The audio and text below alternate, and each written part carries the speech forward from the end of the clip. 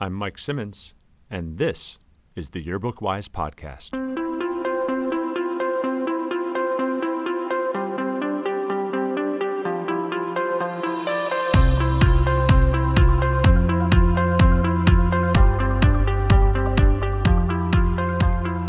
Hi there, everyone, and welcome back to the podcast. I feel like I've been saying this a lot recently to you, but it's been a while. We got through distribution of Tesserae Volume 5, and through the end of the school year. We just ended classes yesterday on June 17th, and graduation here isn't until next Thursday, the 27th, but it's all I could do to try to set aside some time to get back with you all. And I've got to say, just coming off the conversation that I'm about to share with you, I can't wait for you to hear it. I called on my longtime friend and colleague, somebody I consider a mentor, Logan Aimone from the University Lab Schools in Chicago, to talk about and talk through some topics related to student empowerment in our labs and newsrooms, student press rights, relationships with administrators, and really setting our staffs in yearbook and really at journalism at large on paths to credibility, where they're doing and encouraged to do and supported in doing great journalism, fully aware and embracing their First Amendment scholastic press freedoms, their free speech rights, and all that comes with that. Certainly, it can be a little fraught, a little daunting as you educate yourself on what students are empowered to do under the First Amendment. And to be very clear, this isn't a wonky talk of just First Amendment things, but there's lots of practical advice that Logan offers in here from his experience since 1997, both in the classroom and as the executive director of the National Scholastic Press Association. Logan currently sits as a board member of the Student Press Law Center, SPLC.org. We talk about them. We talk about just briefly, the Society of Professional Journalists, the JEA Scholastic Press Rights Committee. There are so many resources out there, from your own local and regional scholastic press associations out to the biggies, CSPA, NSPA, Quill and Scroll. Just understand that in this conversation, there's definitely a through line of education, of embracing and engaging with resources, this podcast among them, to get your staffs to a better place, recognizing that this kind of change or growth and development of a staff down a journalistic path doesn't just happen overnight. But I'm getting ahead of myself. That's all in the conversation. I do want to remind you that it's always great to hear from you. I'd love to have you reach out at iteachyearbook@gmail.com, or to have you or your publication or maybe staff members of your publication follow the podcast at yearbookwise. That's yearbook, WHYS, on Twitter. But without much more, here is my conversation with Logan Aimone. So joining me today on the Yearbook Wise podcast, a friend that I've known in the scholastic journalism world for coming on over half a decade anyhow, if not longer. Logan Aimone, currently of the laboratory schools in Chicago, formerly of Washington State, and of NSPA. Logan, welcome to the podcast. Thank you. I've been looking forward to this and known that I want to have you on for a while, but I'd love for you to just dive in and introduce yourself to the audience. Well, thank you again for having me. I started teaching in 1997 in Washington State, and I taught yearbook and newspaper journalism in Wenatchee, Washington, the Apple capital of the world. And from there, I moved to NSPA, where I was for 6 years. I had a brief stopover at School Newspapers Online.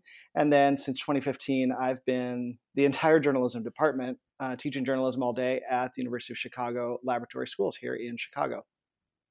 And that, I just want to stop right there for a second. The laboratory schools, can you give somebody, and even I don't know that much about it, can you give us the 30-second primer on what that is, where it is, its relationship to the university? It's a K-12, is it? Sure. It's actually nursery school through grade 12, but we're divided into a variety of schools, and I teach at the high school. The laboratory schools, founded in 1896 by John Dewey. And most teachers are familiar with Dewey and his concept of progressive education.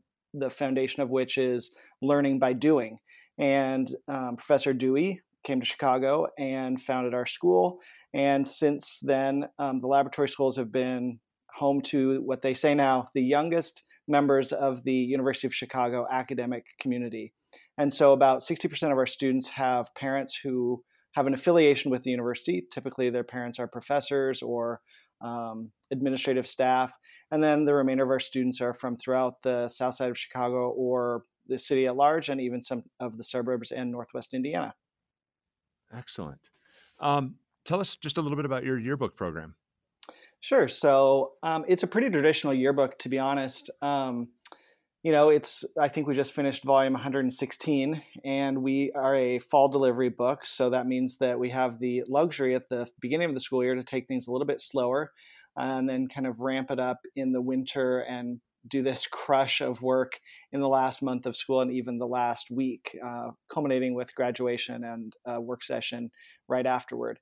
And this year we had 20 students on the staff of sophomores, juniors, and seniors. And it's a class that they take for credit, although some of them take it in what we call by arrangement, meaning that they can't fit it in their schedule, but we arrange a time in their schedule for them to come in to work on the yearbook. And, the pros and cons of that, I go back and forth. The pros are that they are able to fit it in, and they many times have a huge workload with their other courses, but they're very committed and they want to be part of the yearbook team. And then the cons are that they just don't have that synergy of all being in the same place at the same time. So there's an extra pressure on communication, but at the same time, the 21st century technology like messaging apps, Google Docs, things like that really allow them to not have as many sticky notes and bulletin board posts as maybe they would have had to 10 or more years ago. Right. It sounds like a really healthy program for you too.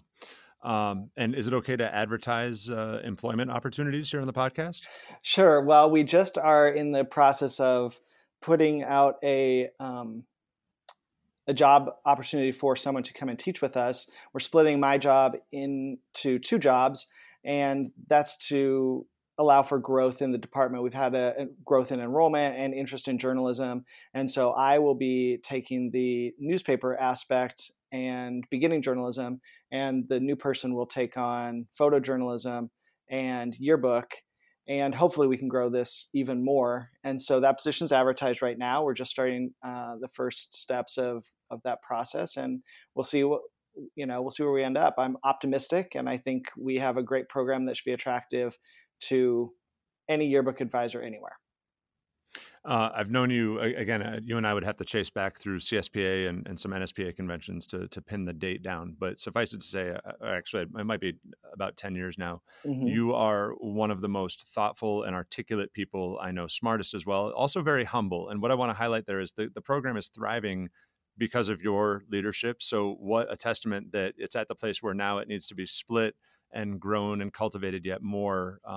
I don't know that you'll take it, but congratulations, man. That's huge. Nice. Thank you very much. Thank you. That's huge. And also I should note, it's going to date the podcast, but today is your birthday, is it not? Well, it was yesterday, but yes. Forgive me. Belated plus okay. 1. Thanks. That's awesome. Well, listen, we have Facebook told me about your birthday, and Facebook is a little bit of what got us here, in that you and I have both been involved and I think really enjoyed the conversations that come about from and the community that's developed around some of the advisor-based journalism and yearbook groups on Facebook. You and I both frequently contribute, and I don't mean to offer that up in any kind of pompous way. It's been a lot of fun to get a better sense of kind of the state of the nation, and even some folks in Canada too, of scholastic media, yearbooks in particular, maybe to offer some input and feedback where we can. But it's also been, speaking for myself, it's been a little bit challenging because I think I've been cautioned in remembering that some of the things that I enjoy in my program aren't present in a lot of programs in countries in states around the country. And I don't mean to sound, and I come across pompously, I might say that once or twice more while we record, but I'm not talking about like, hey, check us out in our big lenses and all of our awesome camera equipment. It's more like check us out and the healthy relationship we enjoy with our admin and our principal, where they trust our student journalists to do their job ethically and responsibly, and how often you and I have been reminded that not everybody out there enjoys that kind of trusting relationship with their administrators. And all of that is to say that's kind of our entry point on this conversation. Mm-hmm. There's so much that we could get into here. I know we're going to talk about First Amendment case law and things like that. But to set the stage, could you talk just briefly about your relationship with administration at the university lab schools and maybe what freedoms your students enjoy? Just kind of paint the picture so that we know what your experience has been with that. Sure. Well, I mean, I'm really fortunate, and I do want to acknowledge that, as you said, that I do work in a school that really does pride itself on protection of freedom of expression, almost to an extreme. The University of Chicago is well known to have this as an institutional value from its undergraduate students, graduate students, its professors, and to, as I mentioned before, the youngest members of the academic community, which are the students at our high school and even down to our middle school and lower school. And it's this same sort of value is in place for everyone who's part of this community, that we value dissent, we value expressing yourself. And it's not just a patriotic expression of like freedom of speech or freedom of the press, but the idea that we should be exploring and questioning and challenging and not just taking things for granted. And that's at the root of the kind of discourse and study that we have at the university and, of course, at the high school as well. So the idea that an administrator would want to review any sort of journalism before it was published, or would tell me how to teach something, or to try to put limitations on that student speech, in it, obviously, except for some sort of unprotected speech like defamation or incitement or things like that, it would just be really counter to the values of our school. And again, I'm fortunate to work in that environment. A previous job that I had was at a regular public school. And so, I've certainly worked in an environment that didn't have that kind of established freedoms. But I think that it's really important to use that responsibly and to also make sure that you exercise those rights in a way that really live up to the founding values. When we were talking in pregame a little bit back and forth, getting ready for this conversation, you shared a little bit more from your community in Washington. Wenatchee, is it? Yes. So go ahead. I was going to say it a little bit skews a little bit more conservatively politically, or yeah, can you unpack that? Yeah. So Wenatchee, Washington is in central Washington. And I think when most people think of Washington State, they see it as a blue state on the political map on election night or in polls. And certainly Washington State's dominated by more left-leaning liberal voters in the urban centers, Seattle or Tacoma.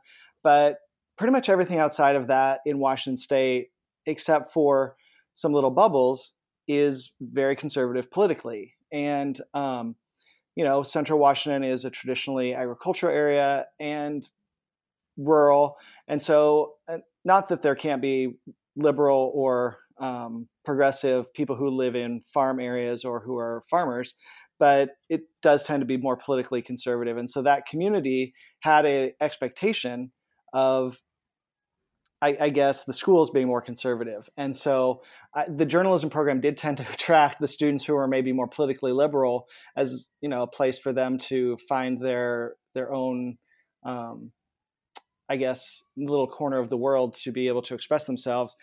But I think that we were able to be successful in that program and have a lot of freedoms because the students had established credibility.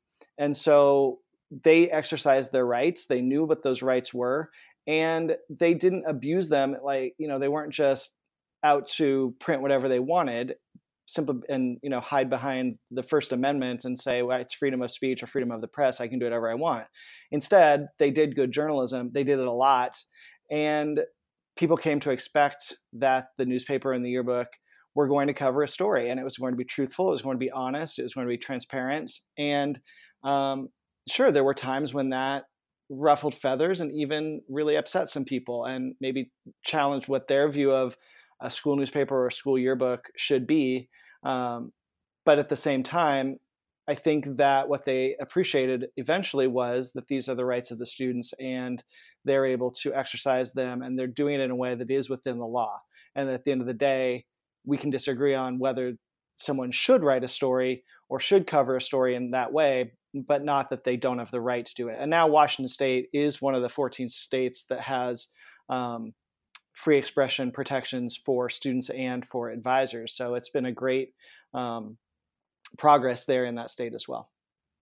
And I don't think that they are audience members, but shout out to Fern Valentine and Kathy Schreier and Vince DeMero and all of the other folks who worked in Washington for nigh on, I think, 14 years to get the New Voices law passed. Yeah, absolutely. I mean, I testified for that bill in 2007 or 2006. I mean, and it didn't even pass for another almost 10 years. So and they had started working on it even years before. So it's a long time in coming and well overdue.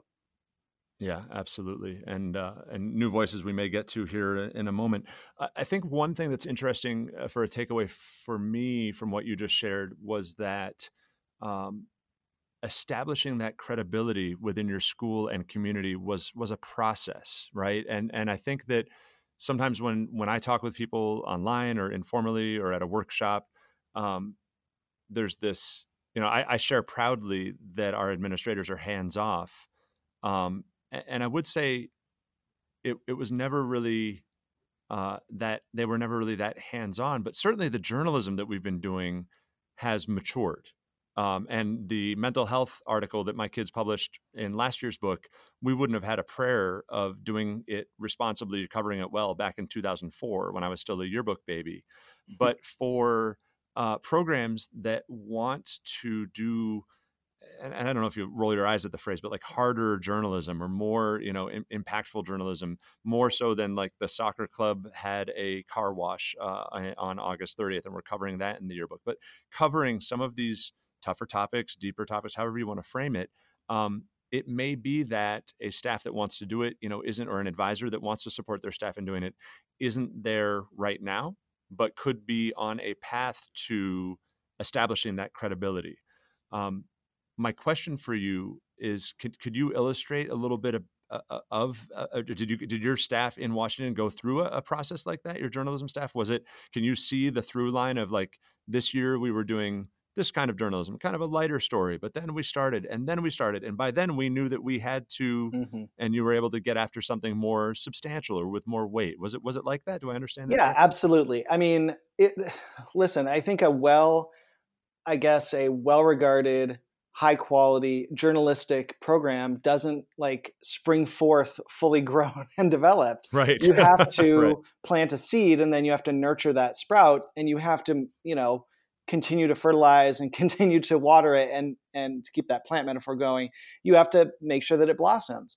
And I think the number one thing when I first got there that I wanted to do was to just establish journalistic credibility. And I didn't have in my mind, like, I'm going to turn this program into one that is an award-winning, hard-hitting journalism program. I just didn't know really how else to do it. I mean, I had done yearbook and newspaper as a student in high school. I was the ad manager of the newspaper, and I was the editor of the yearbook as a senior.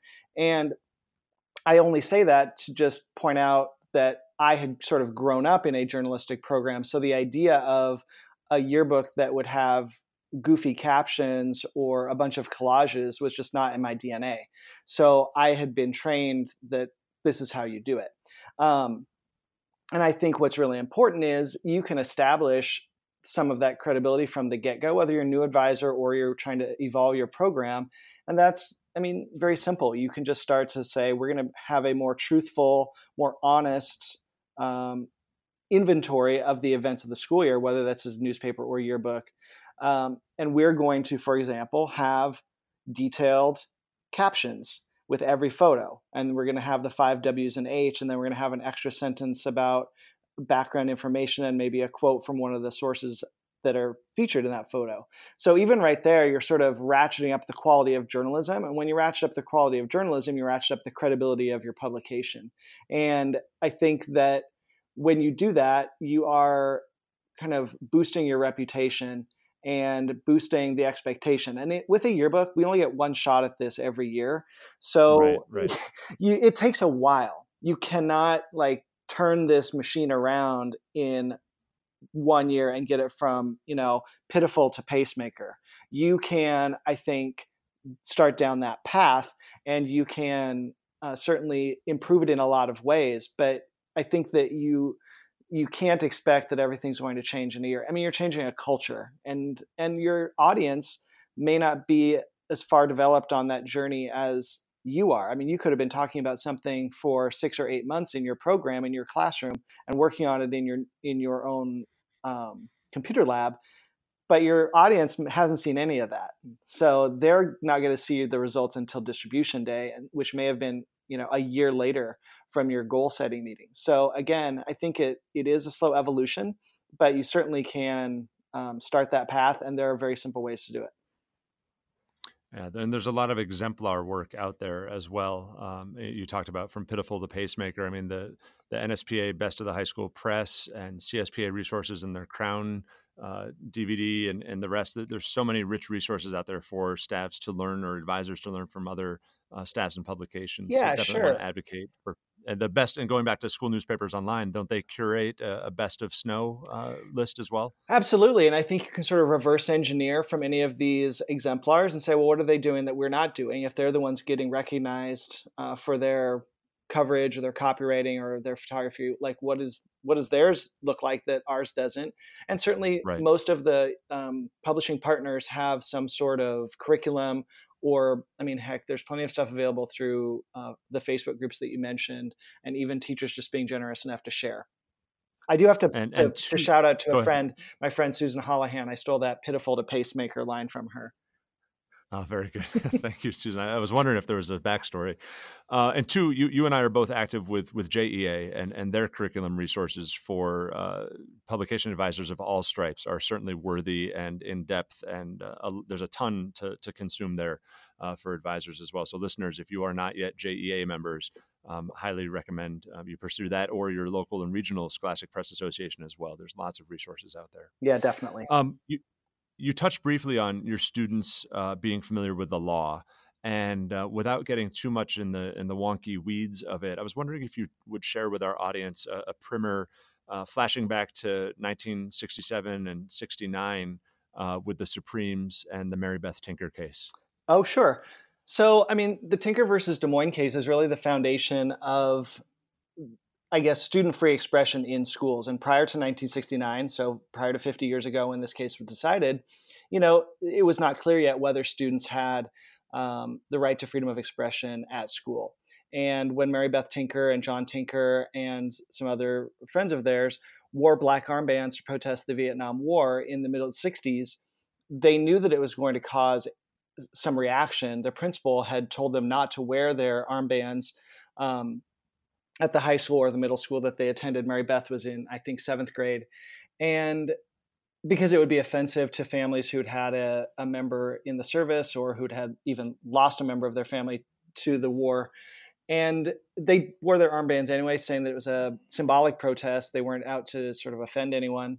And they were suspended. And when they ultimately took their case through district court and appellate court and the Supreme Court, the Supreme Court did rule in their favor and said that this silent and symbolic protest was allowed, and that students don't shed their constitutional rights to freedom of expression at the schoolhouse gate. And so this was really a landmark because, like I said, we had not had certainty prior to this about whether students could express themselves at school. And certainly that would vary depending on local custom or practice and an administrator or teacher's willingness to allow students to do so. And so I think it kind of, it really changed the course of schools in America. And so when we look back at those brave students who were willing to say, this is right, what we're going to do, and that you silencing us is wrong, we're going to stand up, and being willing to take that to the courts. I think I do teach that in my school, even though I work at an independent school. I still teach that case because I think it's so important to what we are as a democracy and as a nation that we value the voices of everyone, and that the First Amendment applies to everyone. You don't get those rights at a certain age. You don't get them because of your citizenship status or because of your gender or race or any other factor. You're in America and you have those rights even at school. And certainly there's some limitations on those. And we've seen those, obviously, things like defamation or incitement to riot. Um, you can't shout fire in a crowded theater, for example. But at the same time, by and large, students do have the right to freedom of expression at schools. And I think we can, as you said earlier, draw the through line from there to the really amazing journalistic work that resulted beginning in the 1970s and continuing through today. And I think you see it more in the states where students have those rights established by law and clearly established by law. But I think that the Tinker case has definitely fostered an environment where students do express themselves. And if we take a quick aside to, you talked about these states and namely for those of you in the audience not familiar with the current state of affairs with scholastic press rights or the New Voices movement, there are 14 states where students enjoy the protections granted under Tinker or better protections. The other 36 are held under the sway, the very vague sway of language that came about in the Hazelwood case in 1988. And Logan, in what way does Hazelwood inform the oversight that principals engage in those other states? Well, I think Hazelwood was clearly a limitation to Tinker, and Hazelwood set things back in the sense that it gave administrators a lower hurdle to cross when they wanted to exercise some sort of control over the content of student media. And most of these cases deal particularly with student newspapers, but yearbooks are also student media that are covered under these same laws and court decisions. So, like I said, Hazelwood set things back a little bit when at Hazelwood East High School in the St. Louis area of Missouri,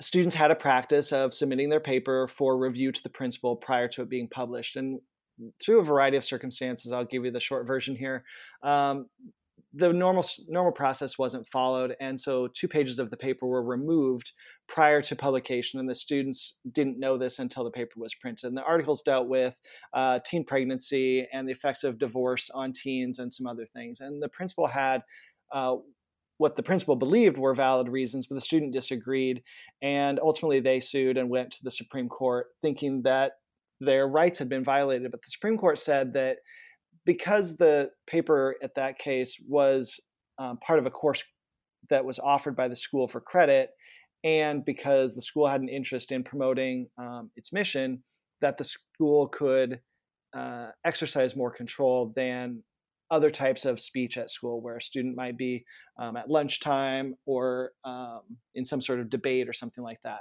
And so the effect of that in the years since has been in some ways really chilling, because most yearbook classes and newspaper classes are in fact courses that students take for credit, and the salary of the teacher is paid by the school district. And so sometimes school administrators get overzealous and feel that entitles them to be the publisher or the last editor to see any sort of proofs. And I also think that it's important to mention that many cases, there are school administrators who exercise no prior control of the student media at all and allow the students and the advisor to make those decisions together, or the students on their own, depending on the state that they live in. So Hazelwood has been a very confusing case, and I think that's what one of the biggest benefits of these New Voices legislation that's been passed is really helpful, because it untangles this confusion from administrators who think that because they are sort of the top of the hierarchy pyramid in their school, that they are the controller of all things related to the school. And in fact, with regard to student media, I disagree. They are not the editor of the student media. They're the principal of the school. And I think oftentimes an analogy that's used is we wouldn't let the mayor of a city edit the community paper. And so why would we let the principal, who's a government employee in public schools, be the editor or given disproportionate influence over the content of the school yearbook or the school newspaper? And sometimes I'm fond of saying, I've heard that principals are concerned about grammar or about there being mistakes in articles and things like that, and then that's why they have to exercise prior review, make those edits, push that back on the staff. And I'm thinking to myself, so what happens on opening night of the drama club performance if somebody flubs a line? That's a mistake made. So do we now have principals taking the spotlight as Benvolio? And I'm not sure how people in the audience will feel about the analogy, but I think there's some truth in there at any rate.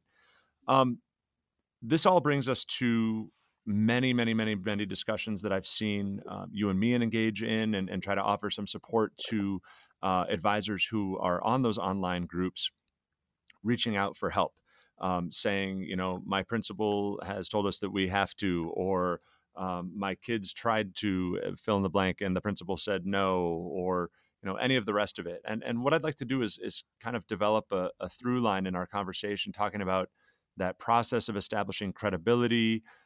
You and I are firmly, I don't want to say outliers, but definitely at one end of the spectrum as it goes to a shared belief that we should be empowering students' editorial Mm-hmm. freedoms and Mm-hmm. control.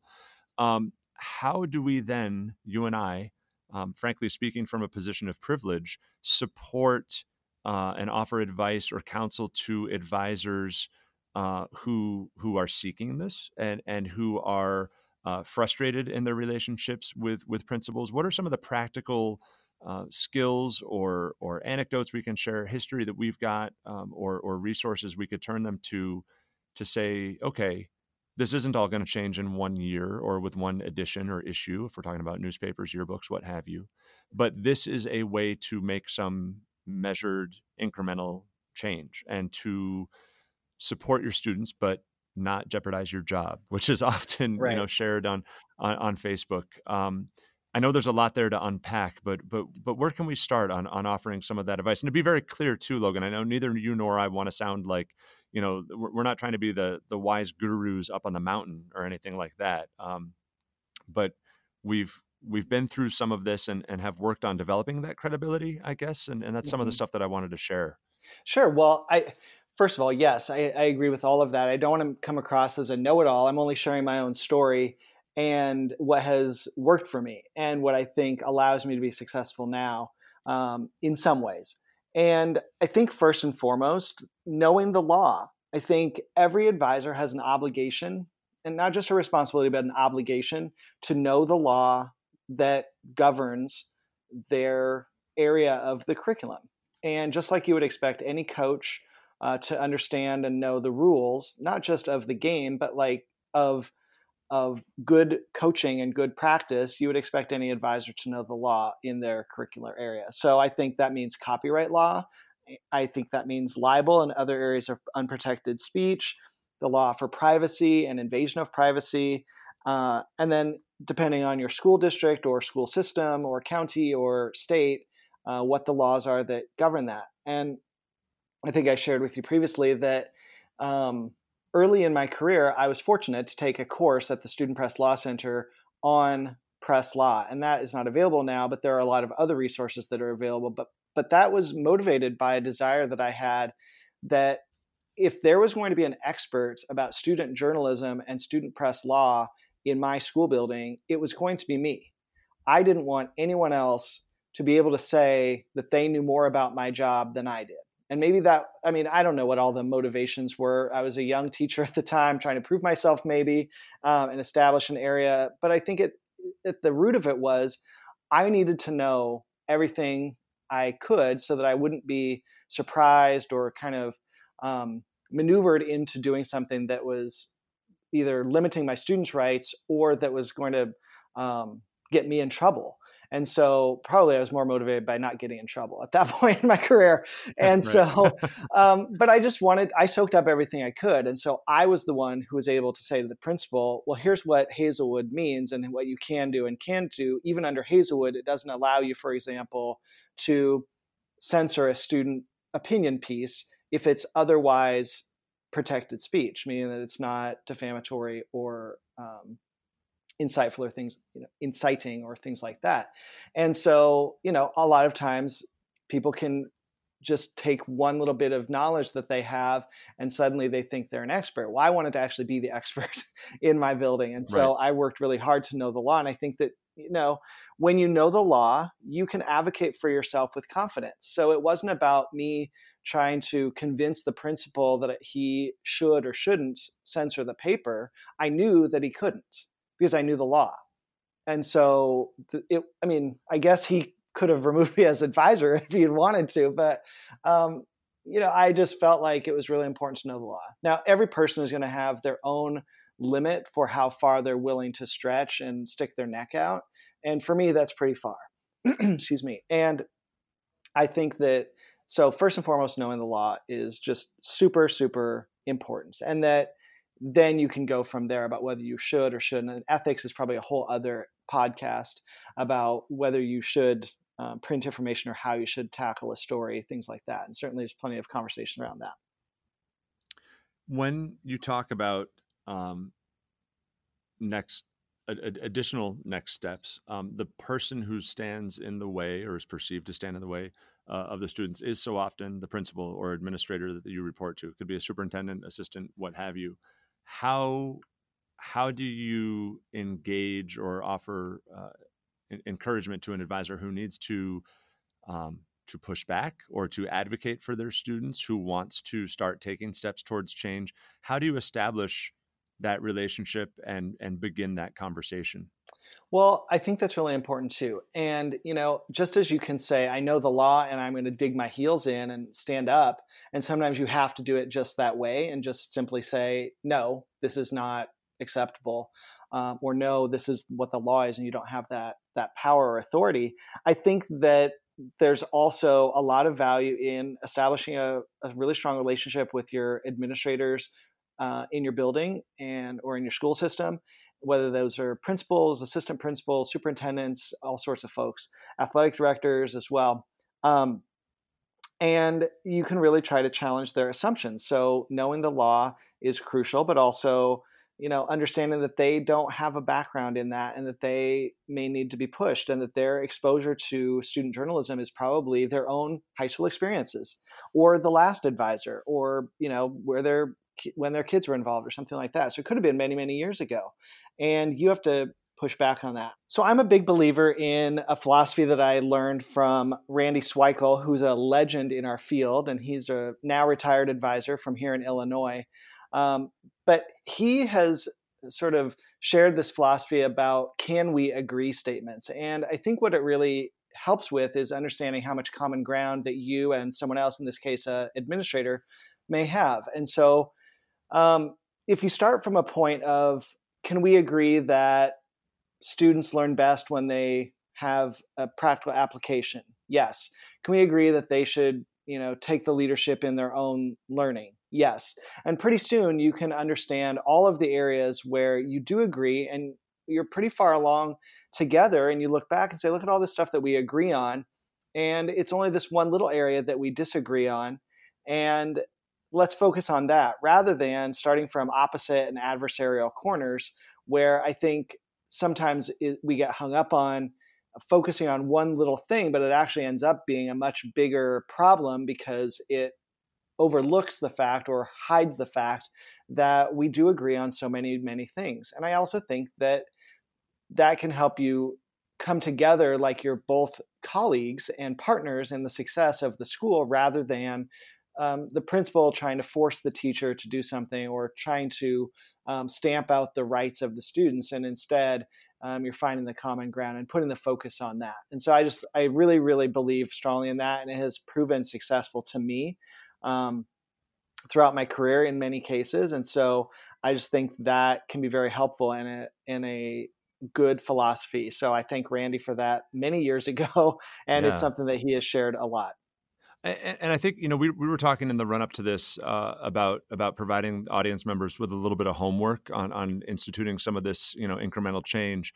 And I'd like to bring together a couple threads. I reached out on Facebook to one of the advisors groups and said that I was recording this afternoon and wondering if people had questions about developing or healing or maturing relationships with principals. You've addressed a lot about that. can we agree on? But one question that came up from Ron White on Facebook was, how do you establish ground rules with a new principal? He says, in my state, the larger districts often move principals to new schools every 4 to 5 years. So thinking about that and thinking about some of the homework that I asked you to ponder of giving our audience members, you had talked about a low level or low risk meeting over the summer to talk about philosophy and to share in that. So I'm wondering if we can bring that kind of together and tie a neat bow on it to address Ron's question and again, give our or encourage the advisors listening to a little bit of summertime homework. Yeah, well, I think that's really important. And it doesn't have to be just when you have a brand new principal. It certainly can be just an opportunity to chat with a principal because it's something that you want to do. And it could also be your supervising administrator. It's going to be different for every school. But it's also a reminder to me because we're also getting a new principal this year and that I need to schedule that for when the new principal starts working next month. But I think what's really important there is that it's done outside of some sort of crisis moment, and it's done in a way that is just very low risk. And it could be something as casual as, hey, can we get a coffee and just talk about journalism? And I have some I'd like to understand more about what you think about the program, and I'd like to share with you some things I've been thinking about. And I think that's part of every individual educator's professional growth and development, is to be reflective on their practice and then also to evolve every year. And I will say that I think I've evolved a lot in my career over more than 2 decades, that I maybe wasn't that comfortable doing something like that early in my career because I didn't have the confidence. And I maybe didn't have the experience or even the self-awareness to be able to do it. And I think I do now. But I think also with a new principal, just an opportunity. Hey, you're new. I wanted to take this opportunity to tell you a little bit about our program. And certainly it could tell you about the successes and tell about kind of how things operate. And that's also a place where you can feel out, is this a person who is going to see things the same way that I see them? Right, or is there some educating that needs to be done? And I think that again, don't wait until there's a crisis or they surprise you like, hey, I got a phone call from a cranky parent and now I'm going to have to start reviewing every proof of the yearbook. If you want the principal to be your ally and your partner, and the principal wants you to be a professional, capable, independent educator and not, cause problems. And so I think you can kind of figure that out and develop your relationship. And how do we then get to a place, and maybe it's like the third leg of this conversation, ultimately, maybe you and I are ending where we want advisors to start, with their kids, right? How do you empower those relationships, meaning students to administrator, and how do you get to that place? And I'm not coming up with this question on my own. Another comment from online, Bonnie Katzev, somebody I know from the Reynolds Institute at University of Arizona, she said, or ASU, I should say, she said, how do you involve students in relationship building with administrators? And again, like you do it in the good times, right? Before any problems occur. Absolutely. How do you support your editors in advocating for their own press rights and putting them in the lead? And I'm going to guess your answer was so much of this conversation, it's a progression, it's process, and it's over time. One where I'm assuming now your kids are firmly in the lead, but how have you gotten there, and how do you put them at the fore? Well, I think, again, it starts with education. So they need to understand the law and they need to understand what their rights are. But I also think that your job as a teacher is to kind of nudge them out of the nest when you know that they can fly. And, you can use whatever metaphor or analogy that you want, but I don't think that you should send a student off if the student isn't prepared. So Right, if they don't know the law, or if they're just, repeating what you've told them, then it's not going to be a success. That said, I think if the students are practicing good, responsible journalism, it's a lot easier to say we should, have no prior review, for example, if they've proven that there's no reason for concern. And so I think you have to kind of build up that foundation of credibility as well. But I think one thing for me, at least, that changed this in my mind was kind of stopping referring to it as my yearbook or my newspaper, or using the plural, we did a story on this, or we don't cover that. I talk about that in third person. My students do this, my students cover that, because I'm not the person covering it. I work for the school, and in a public school, I'm a government employee. I am an employee of this institution, and I have been charged with the task, but the students are the ones who have these rights. And at the end of the day, if they do get in legal trouble, they're the ones who are going to have to advocate for their rights and use resources like the Student Press Law Center, because they're the one whose rights have been violated, potentially, not the teachers. And so I think what's really important there is to build up enough foundation with students so that they have a strong education and they can advocate for themselves, and empower them. So when you shift that, you're not the sort of sage on the stage, you're the guide on the side. And Yeah, I love you are that. the one who, yeah, I didn't come up with that either. I don't remember where I got that, but you're the one who is supporting them and guiding them, and you're the resource for them. Again, you can't just do that on day one. You have to encourage it in them. But within a few months of the school year starting, you should have at least a few students who feel this empowerment. And your job is to, I think ultimately, shouldn't all of our jobs as educators be that students can get to a point where they are advocating for themselves, where they are taking responsibility for their own learning, where they are leading discussions or interacting with the principal or the school board, or complaining parents, or a coach who doesn't like how things were covered. I mean, I don't think it's a scapegoat to say, oh, it's a student publication, and so here's the student editor. I think it's actually what we should be doing, is teaching students how to interact in that mature, responsible way, and then letting them do it, just like we're teaching them how to write or how to take photos or how to design, and then let them do it. So I will be happy to support them and coach them through some potential questions or some talking points, but I have never met with our school principal and student editors about the Their work. content of the yearbook, or I've never been part of that meeting. So they have done that on their own. So let me, for perhaps what'll be our last question, because we're going a little bit long here, but this is incredible, and thank you. Sure. Charlene Tennant Peel is an advisor in Canada, and so things are a little bit different. But she said, "I'd like to know where you draw the line regarding student editorial freedom. Would you let them print anything they want if they really wanted to, or do you draw the line somewhere?" And before I turn you loose on that question, I think it's important to bound it, because I know both of us would reply, as long as it's not limited by case law, as long as it's not libelous or incitement and things like, you check, those are pretty easy boxes to check. They're big boxes and they're important boxes, but as long as we're not there, ... you can respond there. But I will say, before you get started, I have a dear friend who will remain nameless, who said to me probably 10 years ago, we were talking about a very similar topic to this. And she said, I think we were talking about a design thing, like, the kids wanted to go one way with the cover and I didn't, or something like that. And she said, there are very few decisions made, if any, in our lab that I'm not in favor of to begin with.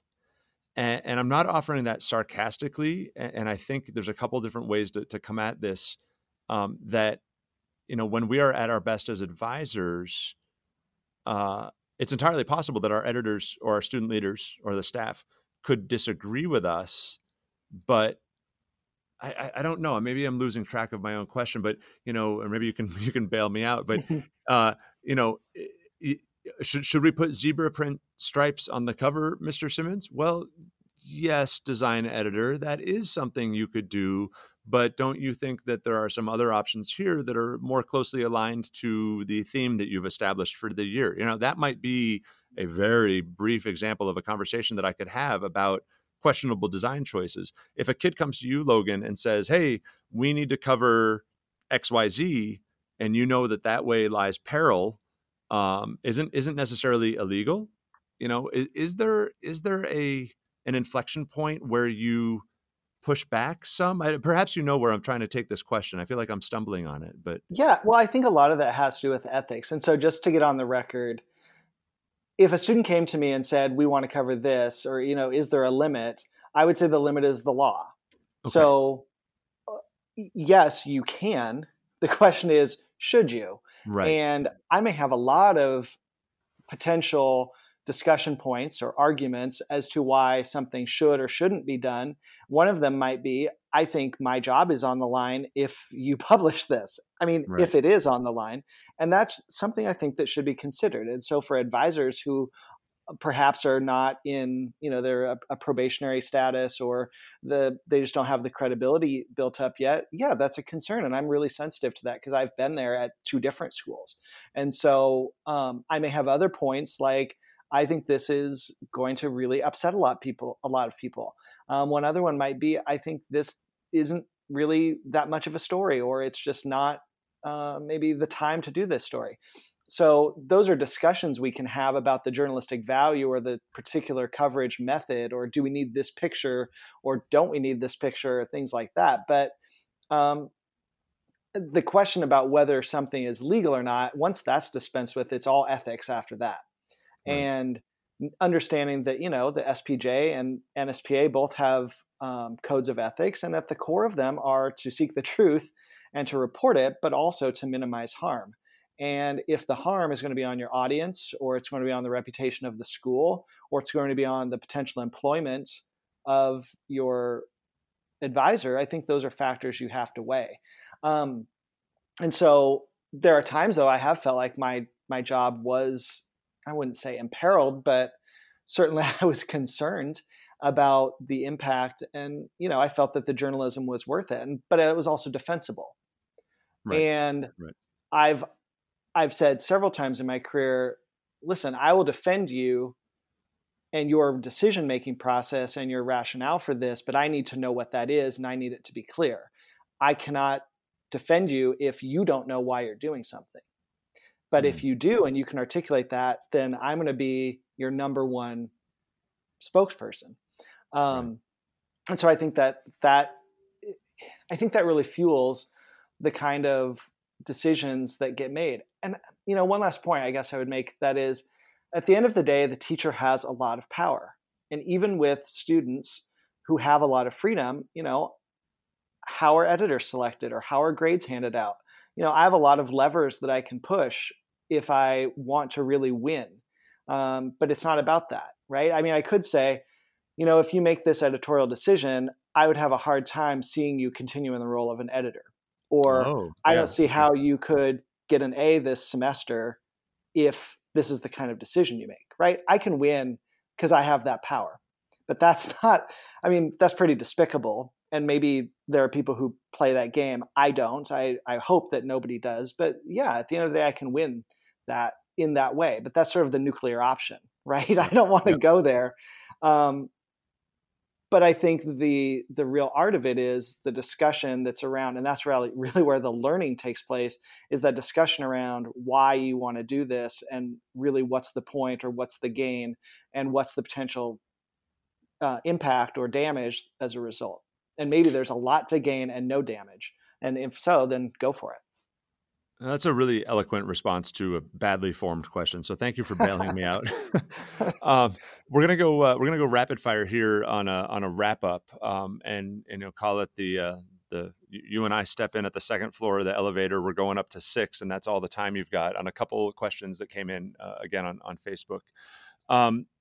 My principal didn't ask to preview their yearbook spreads before submission, but I did have a teacher who wants to pre-approve the spreads and subject matter that involve her students and classes. She was disappointed with last year's coverage. How do you go? No.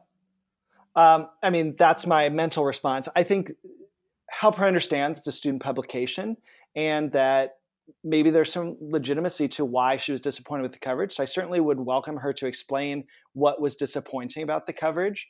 And maybe you need to educate her on who makes the decisions, about why those decisions are made and how they're made. And, find some middle ground. And if it's that, maybe we need better communication to know about certain events or activities, or maybe she just wants more coverage because she's greedy. I don't know. But I think there are diplomatic ways to make somebody feel that they've been heard. And she may be right. And if she is right, then act on it. And I think that just because a person doesn't have a degree in journalism or doesn't teach the journalism class, that they don't have a good opinion or can't make a point. I always try to check my own ego at the door in those conversations. Think, wait a second, Mike, they might be right. Like that you might have missed the biggest storyline of the year, and keep yourselves open to that.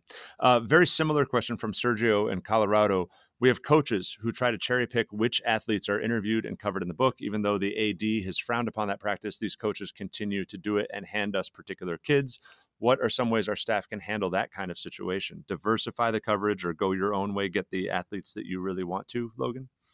Yeah, I think so. I mean, first of all, you're telling the story of the season, and the student who sits the bench has gone to the same number of practices and same number of games as the star.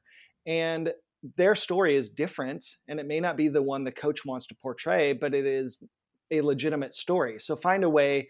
I mean, certainly you could take the sources that the coach wants to put forward, but you also could create a module or a sidebar piece or block of copy about some other story aspect and go find that story. And maybe that's a little passive aggressive, but do it in a way that's only going to be able to use the sources that you want to use. So maybe you're just doing a sidebar on people who played not very much, or people who were injured, or something like that. And listen, your kids are the ones who are making the choice about what's in the yearbook, and they are in classes, whether it's Spanish class or chemistry or whatever, with these athletes. And so the athletes aren't needing permission from the coach to talk to them. If they want to talk, they can talk. Right. That's a huge point. This one could be its own podcast. How do you teach leadership? No, I mean, really, this is from Connie Grable on Facebook. When there are no outstanding leaders on your staff, where do you start on bringing out or nurturing the ability to lead peers? Is there a quick 1, 2, 3 that you could give Connie and the rest of our colleagues out there?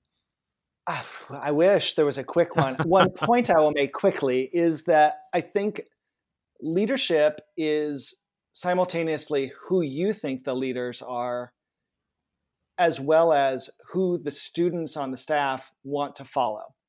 And, every year when I go through the editor selection process, I hope that the ones that I think are leaders are the ones the staff will follow. Because if that's out of alignment, you've got a major problem.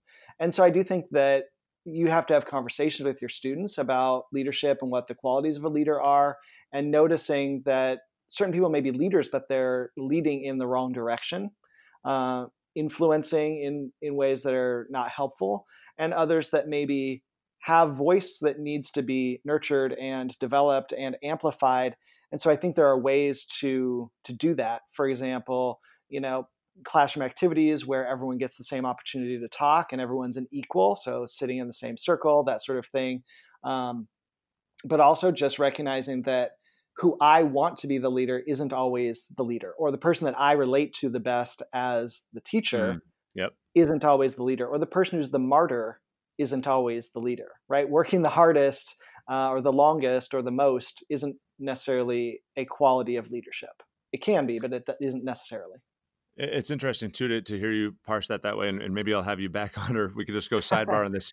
We get to a point where I have the kids self-nominate if they want to be an editor-in-chief, usually around February, and I immediately take those names after a week or so. I usually leverage Google surveys and forms to do this, and I'll put those names back in front of the staff, and I'll say, please provide me feedback on these people, and oh, by the way, feel free to nominate or suggest anybody else who isn't on the list. And that feedback, for a variety of reasons, has been really informative on helping me get through that.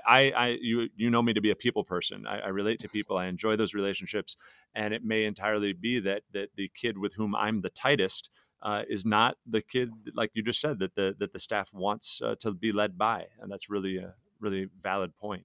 Our friend Jim Jordan had a unique approach, at least more than once. He shared with me that they would get out of the year with no clear front runner for an EIC position, and he would get all the way through their first deadline the following year before naming editors. And he would name the people that did the work and stayed and dialed into it. And I think there's some that's interesting, at the very least to me, that's interesting, that you are, leaderless from a certain point of view through, October.